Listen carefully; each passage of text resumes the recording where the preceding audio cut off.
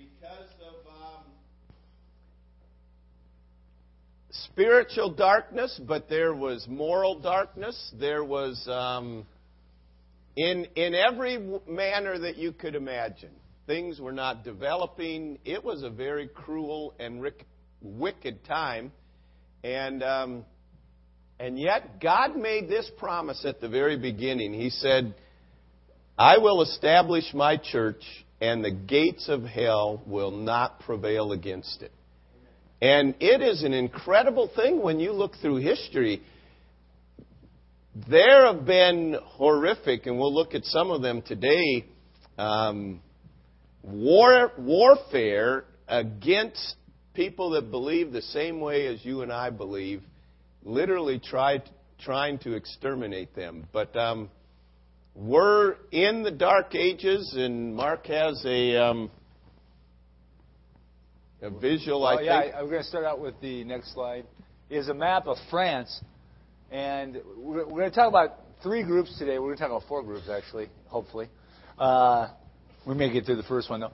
The Petrobrusians, or Petrobrusians, up around Paris, and the Albigenses down near Albi, not Albia, but Albi, in the southern part there. And then the Waldenses, or the Waldensians, and the little black circle is around the town of Lyons, and then the bigger picture is more of an expansion. But you're going to do the Petrobrusians. One thing that really, I think that the part we're going to do on the Waldenses are probably more than what we're going to do on the other 2. One of the reasons is that we have very little literature on these people.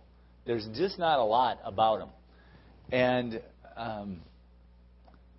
why do you think God has shut the door on a lot of our history? Anybody have any ideas? It's not like we have a definite answer on this, but in the sovereignty of God, throughout church history, much of it has been destroyed.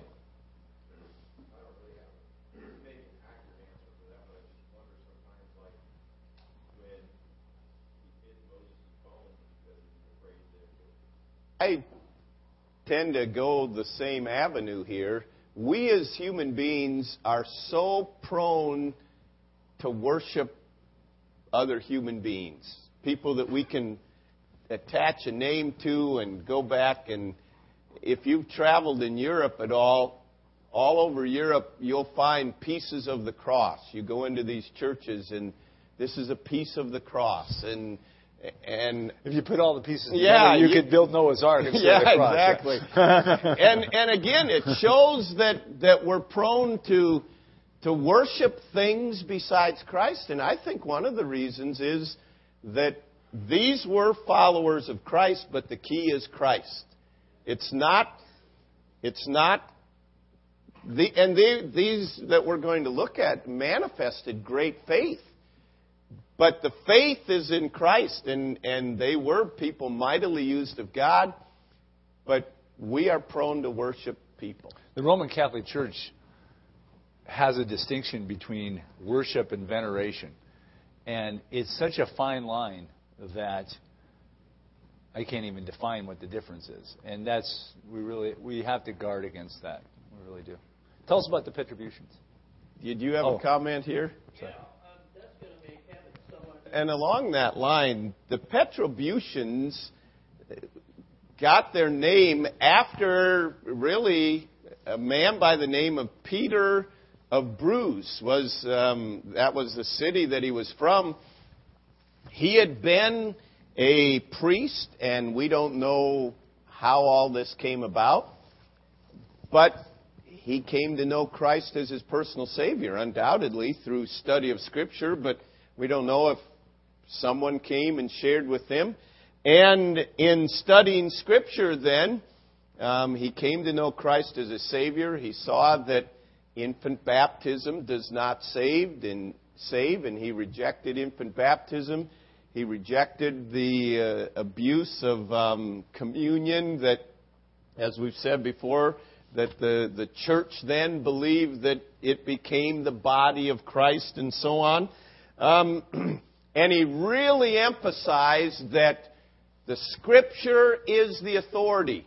And God had gifted him in an amazing way. He was a great spokesman. And as a result of that, he proclaimed the truth, and you put the two together. He knew how to present truth, and the Spirit of God working with truth, they saw amazing things happen. And in fact, there were entire Catholic churches that the whole congregation, when they heard him preach in the city, just became converts.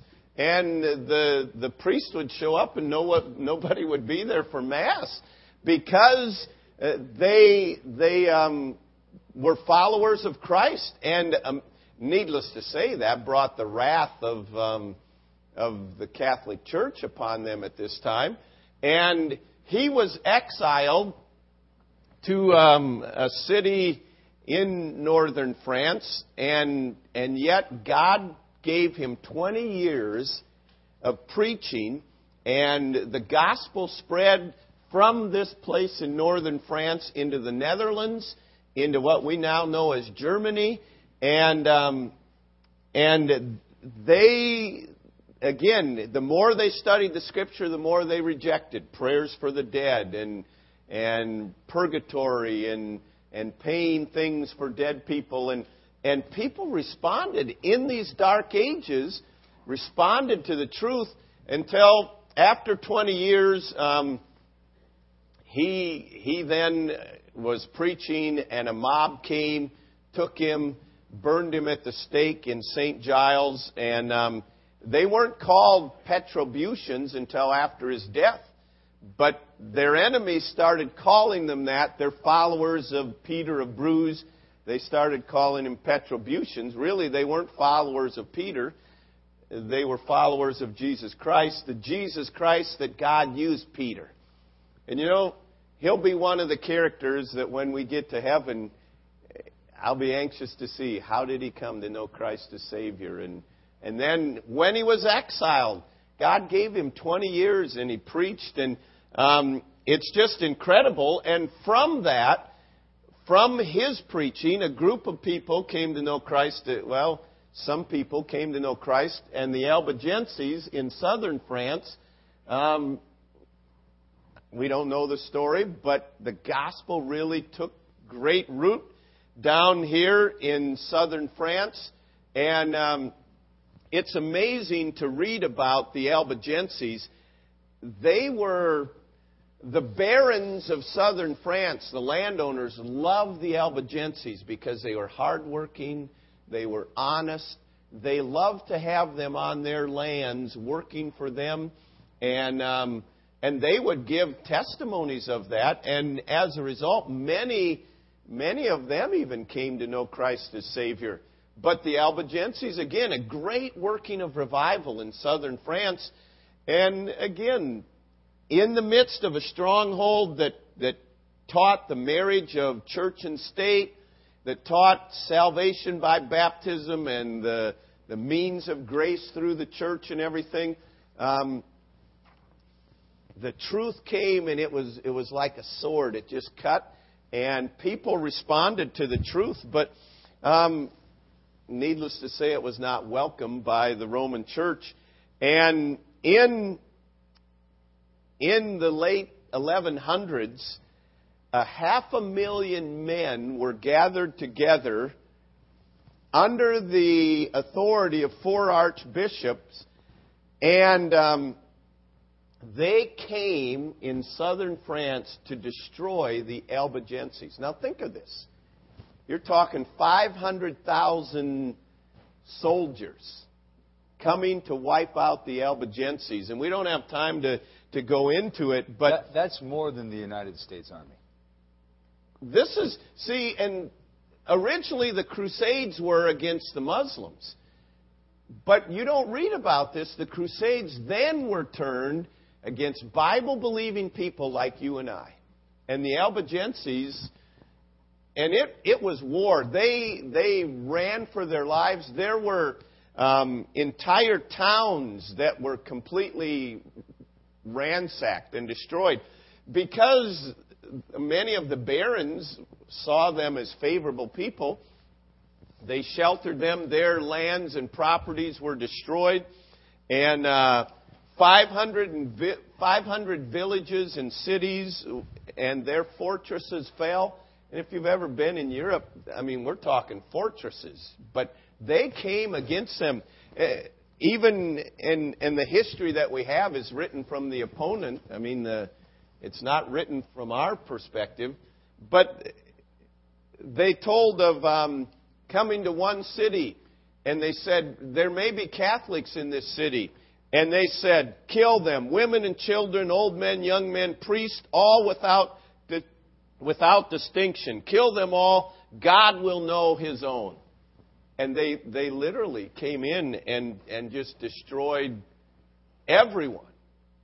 And we said, no one has killed more Christians throughout history than the Roman Catholic Church. And the Albigenses were used of God. They sent out missionaries, and much of it was they were sent out because they were fleeing for persecution, but hiding in caves. And as they went, they carried the gospel unashamedly. And because of that, they were blessed of God seeing revival, but hundreds of thousands of them were wiped out. But the gospel went to Germany. We read, there was, I read this last week, a group of Germans that went to England.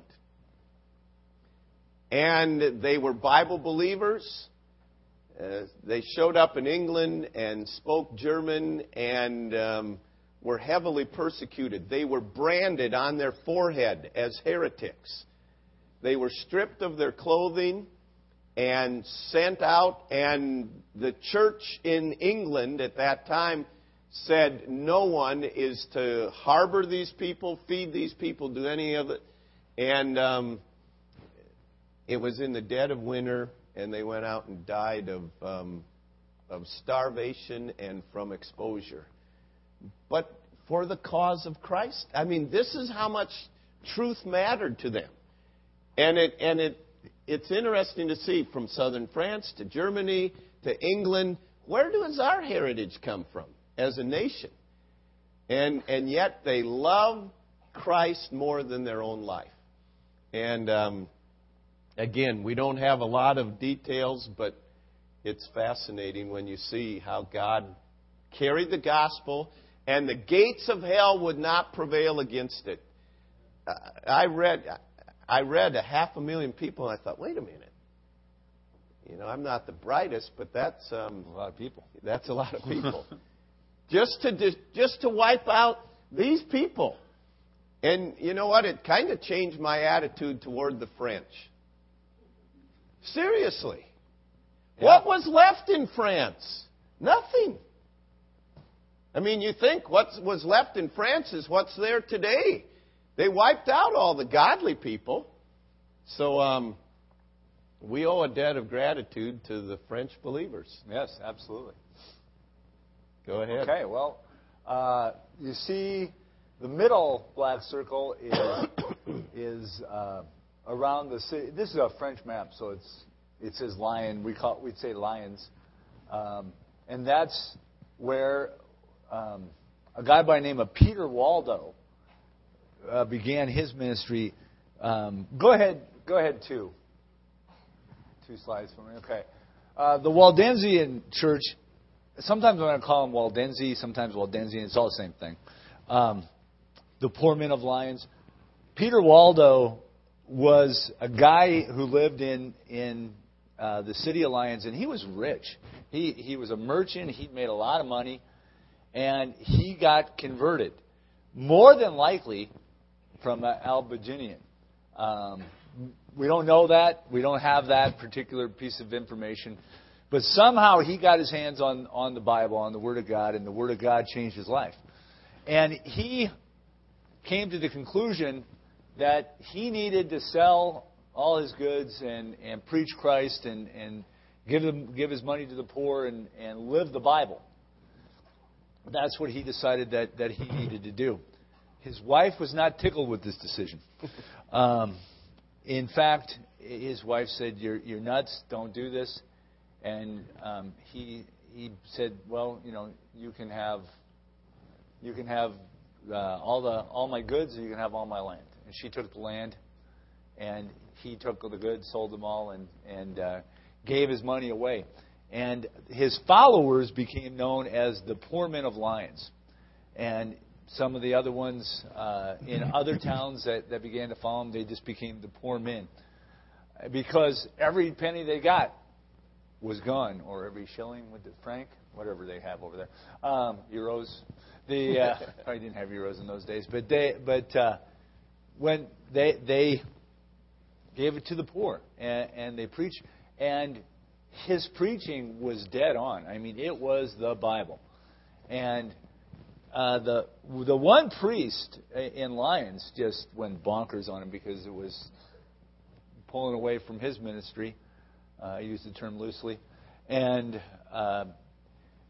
so he got brought before the archbishop, and the archbishop said, "This guy's right on." The archbishop said, "He's preaching what is in the Bible," and embraced him, literally hugged him, and said, "I want this guy to be one of my priests." And he said, "I want you to preach. I want you people to preach. You need to be ordained." And one of the things was, he said, "No, I don't. I have my commission from the Bible, from God. I don't need a commission from the Pope." And it was all of a sudden a major back off, and we see him now being on the outside of the Catholic Church instead of being on the inside. I think I have up there, two of these. Okay, is he lived the same time of Francis of Assisi, who is revered as a great Catholic saint. The thing is that both of these guys had very similar beliefs. I think if you really study Francis was a Christian. The thing was that Francis just lived off on his own, and they said, "Well, you need to be affiliated." And he went, "Oh, okay, here's my dues, and I'm affiliated." And they left him alone. Had Waldo done that, he'd probably be, Saint Waldo. And really, I mean, they at that moment, at that particular moment in that particular region, many of the Catholics were not that far off. But they it was like you have to have the dealership franchise. And if you're not going to do that, you're not going to do it. Go to the next one. You already got two of these are Peter Waldo and one's not. Can you guess which? Yeah. Okay, move on. Okay, so real quick. I promised I'd stay on task today. I didn't actually promise. I said I'd try. Waldo gets converted around 1170. 6 years later, he's excommunicated by the Pope. So, fastest way to get excommunicated is to become a Christian. 3 years later, he's called to Rome, and he goes before the Lateran Commission, or Council rather, and they're questioning him. There's an emissary from England there, from the King of England, who reports back that Peter Waldo and his followers are the finest men in Europe. They are. He reported back to the King of England that this group is surely the Apostolic Church. But the Pope didn't see it that way. The Council didn't see it that way, and they were they were they'd already been excommunicated, but it was kind of like an extra excommunication.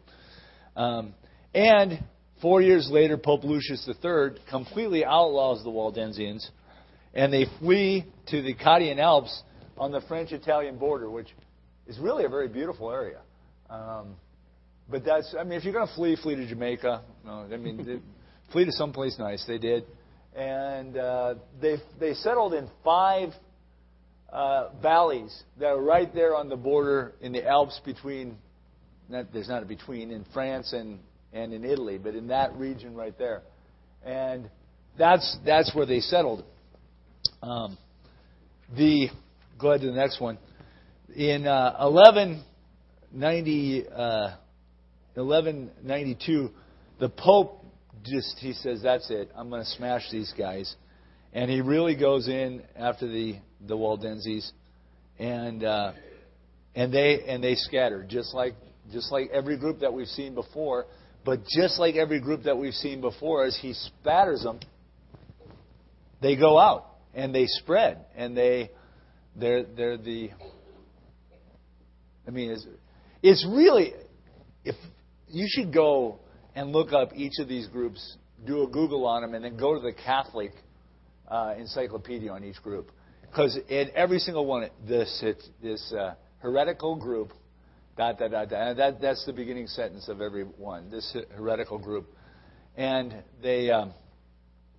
So anyway, these guys scatter, and they're spreading the gospel even more so. That in many of the same places that the Albigensians have scattered to, these people are now coming as well. They're aligning themselves because they're very, very similar in their beliefs, and there gets to be a stronger and stronger New Testament church made up of the Waldenses, the Albigensians, the Petrobutians, who've been scattered here.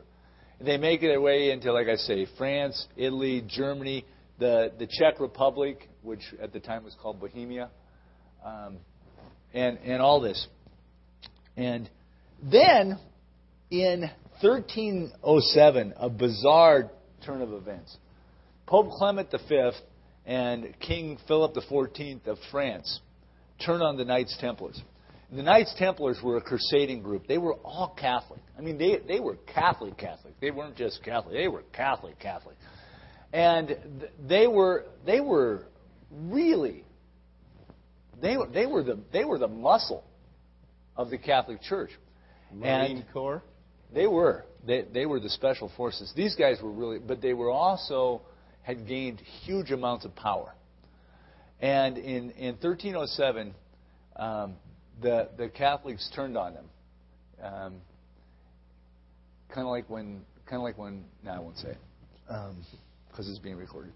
But there have been other times in history when the leaders have turned on the military, and that's what happened here. And they tortured their last Grand Master until he died, burned him at the stake. And this is the bizarre part. Okay, the last guy, the last Grand Master was a guy by the name of Jacques Bernard de Molay, who had been, he had been King Philip's son's godfather. He had been, the week before he was arrested, King Philip's uncle had died, and de Molay had been one of his pallbearers. This is how close they are in this group, and they turn on him. They torture him. They burn him at the stake. And what's left of the Knights Templars, just a few, there's not very many, but what's left of them and what's left of their fortune is dedicated to the destruction of the papacy. That becomes their entire mission, is to bring down the Pope.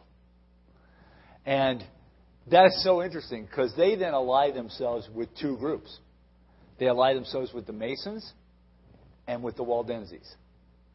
And the reason why we have as much, and why God chose to do it this way, but the reason why we have as much information about the Waldenses as we do is because God chose to bring down the Knights Templars and turn the remnant against the papacy.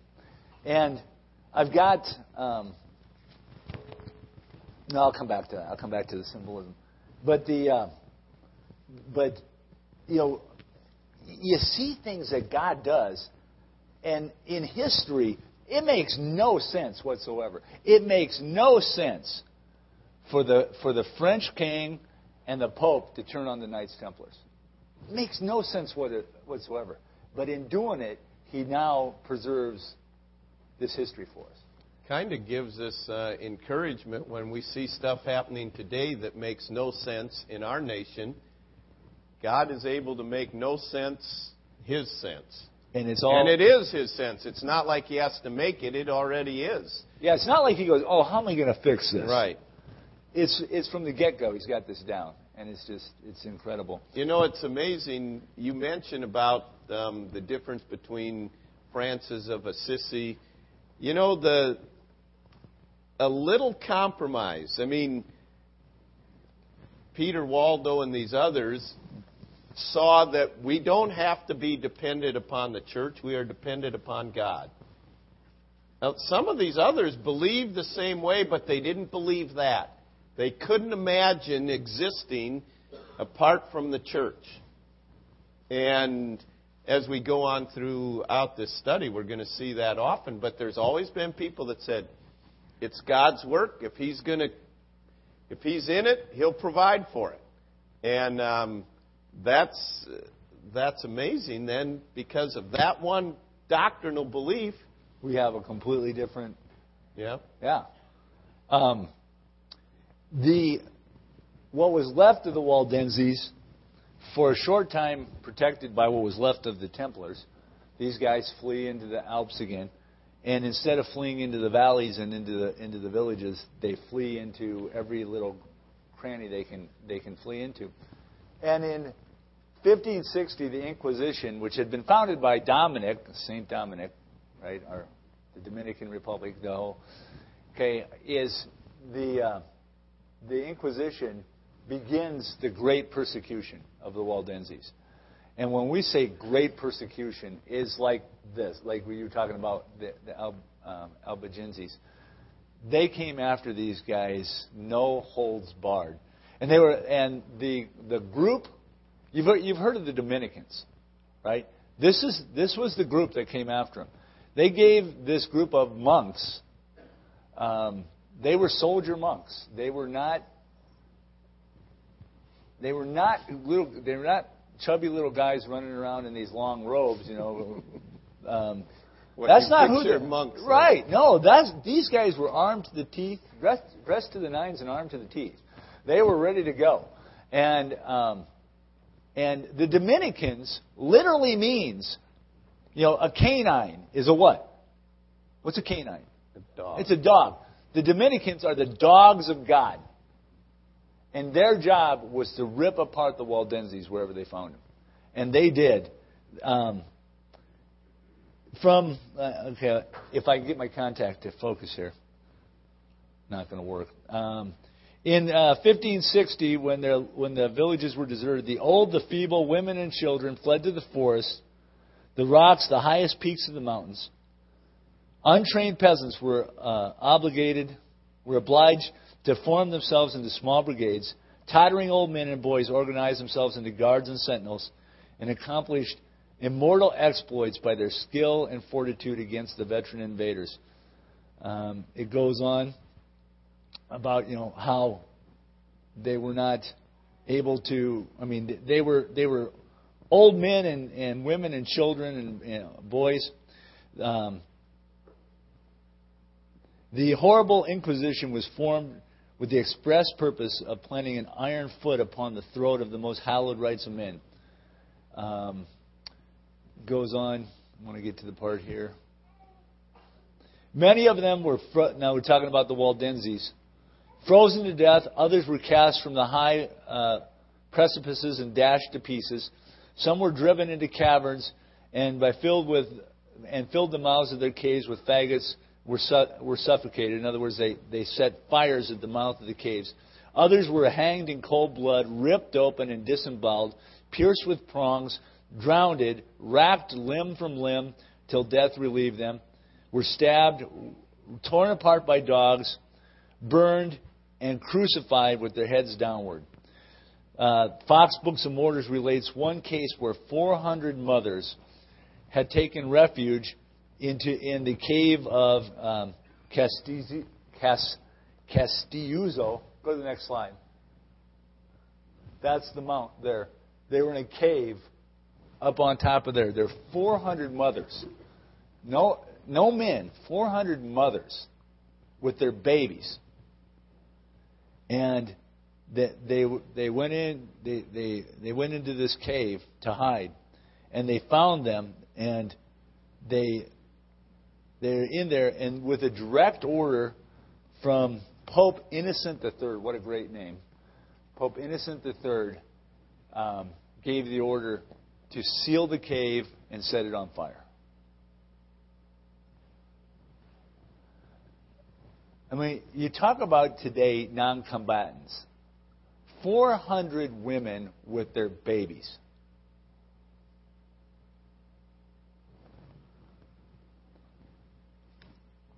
Unbelievable. I mean, you can hardly go on with it. All in the name of religion. Mm-hmm. In the name of God. It's little wonder. And you have people who, well, why aren't we just one big happy family? It's hard to get over that. Okay, it is. Going to the next slide. The Waldenses did survive. Here, a couple of their symbols. The two on this side are the same as are the same one. One's in a stained glass. The candle, the single light, a small light, not a small light on the Bible, and it says a light in the darkness in Latin. Over there you have the Waldense cross or the Huguenot cross. They're both the same. The Maltese cross with the connections.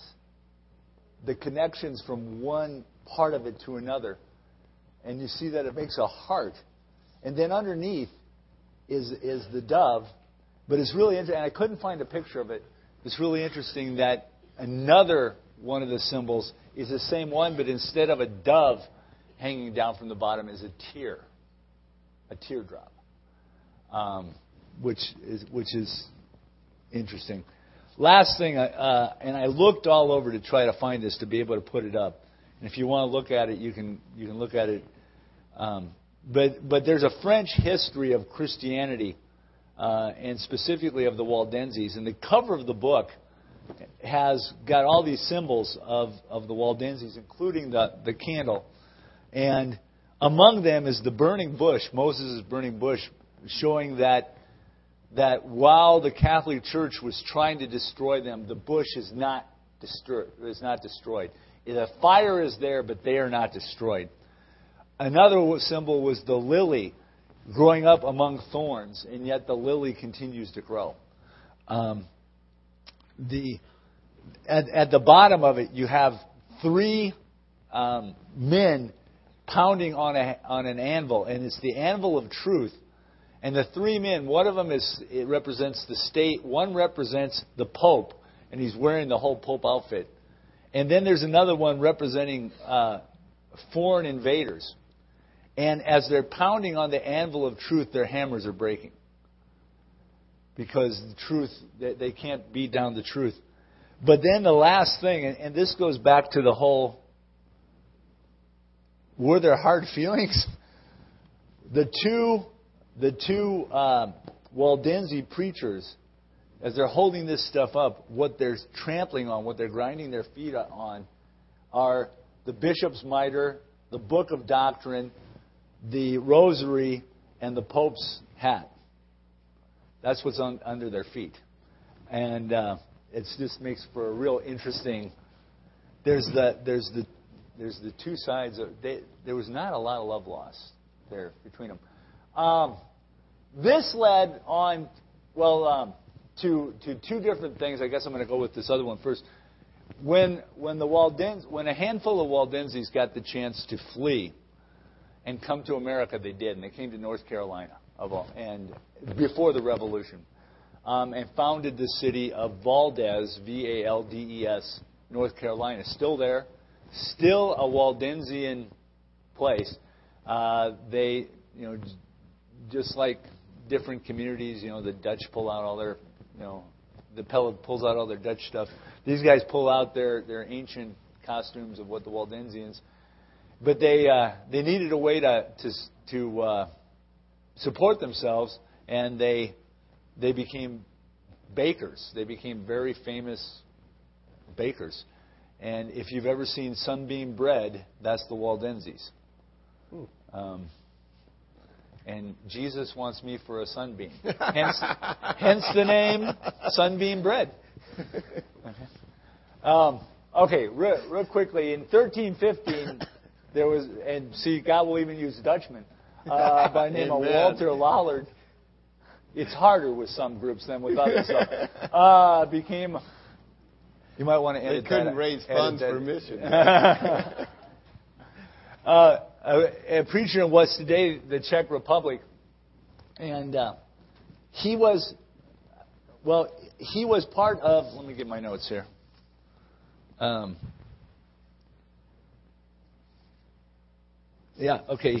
He led a great revival among the people there who were of Waldensian and say it again. Albigenses. Yeah, that's the word.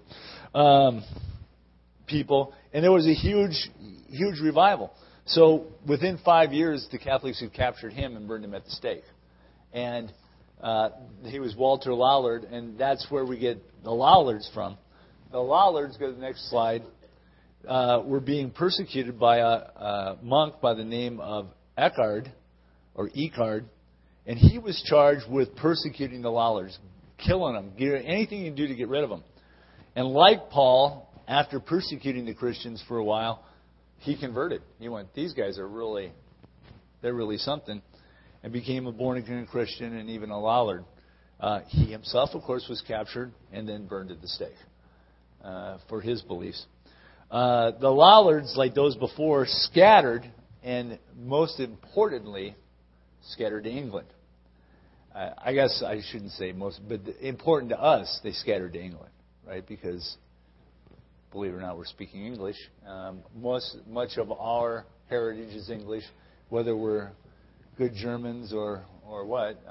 We got our English heritage, and the Lollards went there, and this is, I think, where we're going to leave off today. But while one of the guys who became a Lollard was John Wycliffe, and of course, very important because Wycliffe, the morning star of the Reformation, which is interesting that he's the morning star of the Reformation because his work helped the Reformation. But once again, Baptists are not reformers. Baptists are pre-Reformation. We are not Protestants. Okay? Not everybody who's not Catholic is a Protestant. We are not Protestants. We are Baptists. Okay? And there's a difference. So, I made it through all that.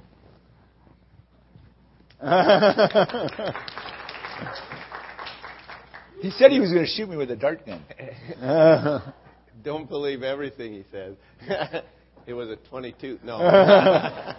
Airsoft. Just listening to this, the truth prevails, but it was combined with lives that backed it up. And that man that went back to England and said, these are the finest men on the face of the earth.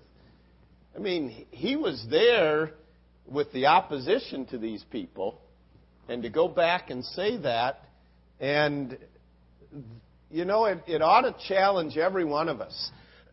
You may be in a work environment that is not friendly to Christ, but they should be able to say, you know what, I don't like this or that, but that is the finest person we have in the place.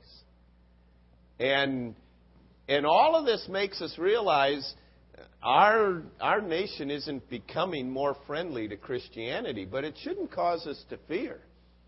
God is in control, and we need to match truth. And I love that illustration, the anvil and everything beaten on truth that just eventually breaks. Truth prevails. And we just need to make sure that we are diligent students of truth. And that means the Word of God, not what we say, but what God's Word says.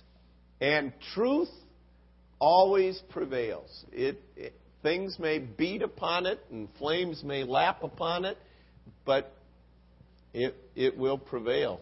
One thing that is really important to remember is that, like when Jesus was talking to the disciples about Peter's confession, and he said, you know, I'm going to build my church on this rock, and the gates of hell will not prevail against it. We don't have to worry about the gates of hell. Amen. We don't have to worry about, you know, the burning bush isn't consumed by the fire. We don't have to be concerned with the fire. We don't have to be. Our job is to take care of the bush. Our job is to be the anvil. Our job is to be the candle. It's not the darkness we have to worry about. It's the light that we are to be. And it's so easy to. It's so easy. One of the dangers of doing this for you, one of the dangers for me, is I read this stuff and I get angry. I mean, I get angry when I read about 400 mothers with their babies getting slaughtered. It makes me mad. Okay? Well, it's not my job to be mad. It's my job to carry on the truth. Right? And my job is not revenge.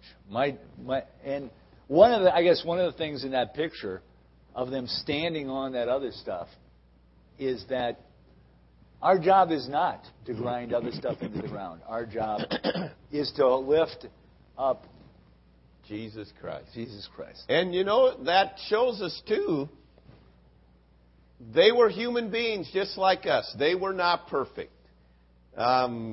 They had a vengeful spirit, and I can't say that. I don't blame them, but you know, but God calls us to love our enemies, to bless them that curse us, and the thing is, thank God He uses imperfect vessels, or there'd be no hope for any of us. And His truth goes on. It is a victor's crown. What's that song? For all the saints. For all the saints.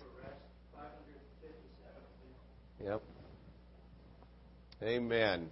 Well, you've been given truth in Jesus Christ. And we will answer to Him someday what we've done with it. With minimal rabbit trails. That's right. Let's pray.